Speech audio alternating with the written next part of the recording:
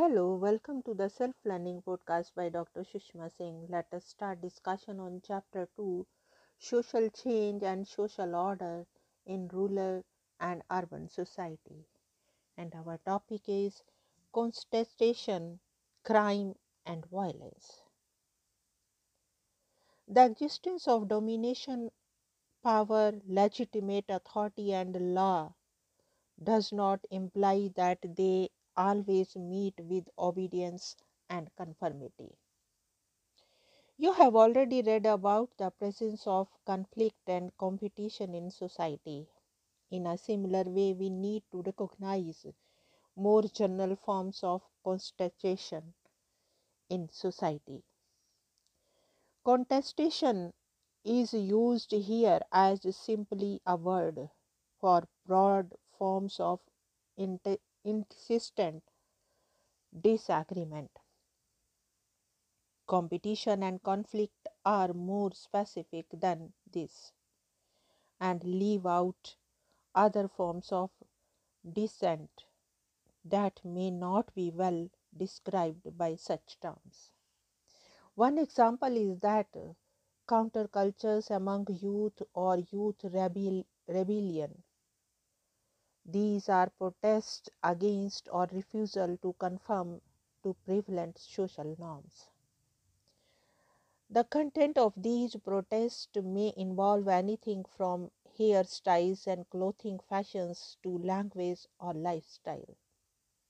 More standard or conventional form of contestation include elections, which are a form of political competition. Contestations also include dissent or protest against laws or lawful authorities. Open and democratic societies allow this kind of dissent to different degrees. There are both explicit and implicit boundaries defined for such dissents. Crossing these boundaries invites some form of reaction from society, usually from the law enforcement authorities. As you know very well, being united and Indians does not prevent us from disagreeing with each other.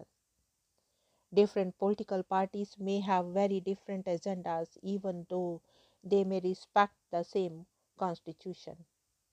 Belief in or knowledge of the same set of traffic rules does not prevent heated arguments on the road. On the other words, social order need not mean sameness or unanimity. On the other hand, how much difference or dissent is tolerated in society is an important question. The answer to this question depends on social and historical circumstances, but it always marks an important boundary in society. The boundary between the legitimate and the illegitimate, the legal and the illegal, and the acceptable and the unacceptable. Although it generally carries a strong moral charge, the notion of crime is strictly derived from the law. A crime is an act that violates an existing law, nothing more, nothing less. The moral worth of an act is not determined solely by the fact that it violates existing law. If the existing law is believed to be unjust, for example, a person may claim to be breaking it for the highest moral reasons. This is exactly what the leaders of the freedom movement in India were doing as part of their civil disobedience campaign. When Mahatma Gandhi broke the salt law of the British government at Dandi, he was committing a crime and he was arrested for it. But he committed this crime deliberately and proudly, and the Indian people were also proud of him. and what he stood for. Of course, these are not the only kinds of crime that are committed. There are many other kinds of crime that cannot be claimed any great moral virtue. But the important point is that a crime is the breaking of the law, going beyond the boundary of legitimate dissent as defined by the law.